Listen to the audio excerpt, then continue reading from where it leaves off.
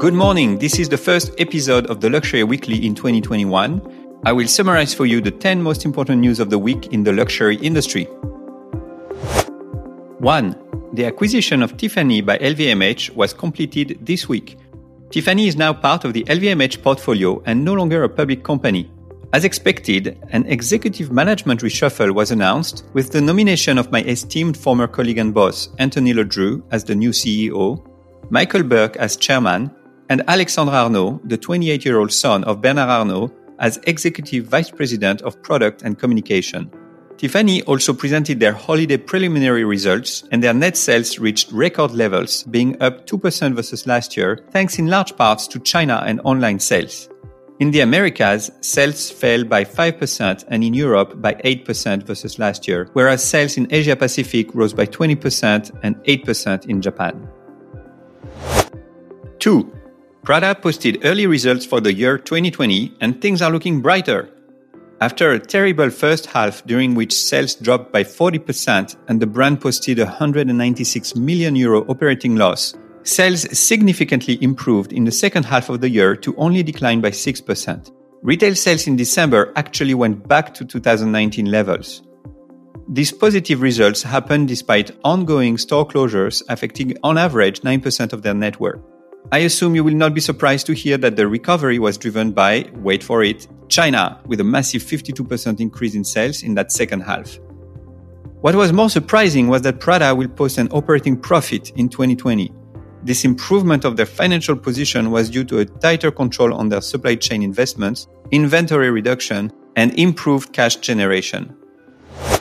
3. L Brands reported that their 9-week holiday sales significantly exceeded expectations, driven by a great performance at Bath & Body Works, which grew its comp sales by 17%, whereas Victoria's Secret continued to struggle with comp sales decreasing by 9%. At the group level, net sales only decreased by 1.8% to reach $3.8 billion, but a really positive and unexpected sign of recovery came from same-store sales, which increased by 5% during that period versus a 3% drop in the same period last year. The group's CEO reported that their push to digital and their efforts to cut back on promotions and sell more products at full prices are finally paying off. 4. You know how I like to report news and trends from China, as it's anchoring its position as the number one market for luxury. On January 5th, the Chinese jewelry brand Qilin, which is owned by Kering, released a limited edition collaboration with Mr. Bags, and it sold out in 1 second after launching on Mr. Bags' WeChat mini-program store, Bao Shop. For those of you who don't know him, Mr. Bags is one of China's top KOLs, and he has 9 million followers and has already done collaborations with Givenchy, Louis Vuitton, Burberry, or Fendi, to name a few. It was the first time that he collaborated with a fine jewelry company, and the first time he released an exclusive collaboration on his second account called Mr. Jewelry and Watches. A second drop of 300 limited edition necklaces will be released, but this time they will be available in Qilin's boutique and the brand's Tmall store. I wanted to highlight this collaboration to just show the power of social commerce collaborations and KOLs in China. 5. Business of Fashion released an in-depth analysis of the beauty market following their annual report with McKinsey on the state of fashion. The massive trend highlighted in the report is that demand for beauty products has not declined, it has just evolved with major shifts in regions, categories, and channels. As expected, the overall beauty market was pretty resilient during the pandemic, and it's expected to fully recover by the first half of 2021, except in Europe and Japan, which might not recover before the first half of 2022. China has already recovered, and it's expected to grow by almost 9% in 2021 versus 2019 levels. The US market is expected to grow by about 4% versus 2019. Beauty brands have reported a stronger focus on skincare, naturality, and also promoting hero SKUs. Social commerce will increase exponentially in the West for product discovery and shopping. Consumers will expect brands to be more conscious both on the sustainability side and also on the social justice front. If we look at categories, fragrance and color cosmetics decreased, whereas hair care, skincare, and personal care will grow in 2021. Fragrance was particularly hit due to the drastic reduction in travel retail and the lockdown in Europe, which is the biggest market. Consumers shifted their consumption towards scented home, bath and body care, which is creating a challenge for the overall recovery of the fragrance market. Color cosmetics is another category which suffered from the effect of the pandemic. The only bright spot was eye makeup, which showed some resilience in the Zoom era. Consumers are also gravitating towards self-care and wellness products, which are better suited for digital discovery and shopping, as well as cleaner and more natural formulas.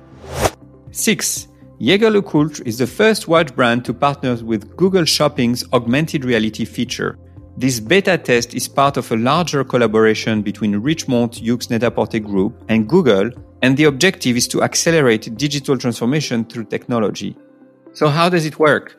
Shoppers will be able to discover Jaeger's latest watch in augmented reality on their mobile device by simply clicking on an option, View in 3D, directly from the Google search bar. 7. A mysterious move this week from Bottega Veneta, which deleted their Instagram, Twitter, and Facebook accounts without explanation as to why or how long it would last. However, they kept their Chinese WeChat and Weibo accounts. As a point of reference, the brand had 2.5 million followers on Instagram. This unprecedented move follows the recent presentation of the Spring-Summer 21 collection in London, which was a private show to industry leaders and influencers, breaking from the usual digital and social media communication overload around fashion shows. Bottega's creative designer, Daniel Lee, has been quite critical of social media for fashion brands, and this move could be a strategic way to drive sales in the West by favoring desirability and experiential luxury, while still being active in China and not losing ground in the e-commerce war. This decision feels like a return to luxury's traditional roots of being coveted, exclusive, and for people with access. 8. Coty concluded this week the purchase of a 20% stake in Kim Kardashian West Beauty for $200 million. Coty plans to expand the existing line to more product categories and develop skincare, hair care, personal care, and nail products at some point by 2022. Kim Kardashian launched her beauty line in 2017 with contour kits and then fragrance.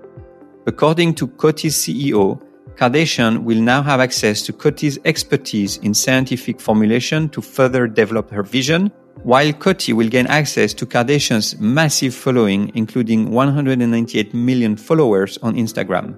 As a reminder, Coty also owns 51% of Kylie Jenner's beauty brand, which it acquired in 2019 for $600 million.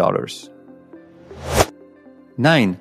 Continuing the celebrity beauty trends, Jennifer Lopez launched her beauty line called JLo Beauty. The brand starts with a collection of 8 products. Prices range from $18 to $118. The star ingredient is the olive, with 4 parts of the fruit being extracted to create a proprietary blend called JLo Beauty Olive Complex. The 4 parts used are squalane, fermented oil, extra virgin oil, and leaf extracts. The complex is meant to deliver antioxidant protection, all-day moisturization, and star glow.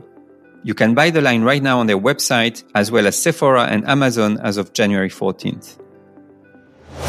10. Finally, we get a little bit more visibility on store closures in the US.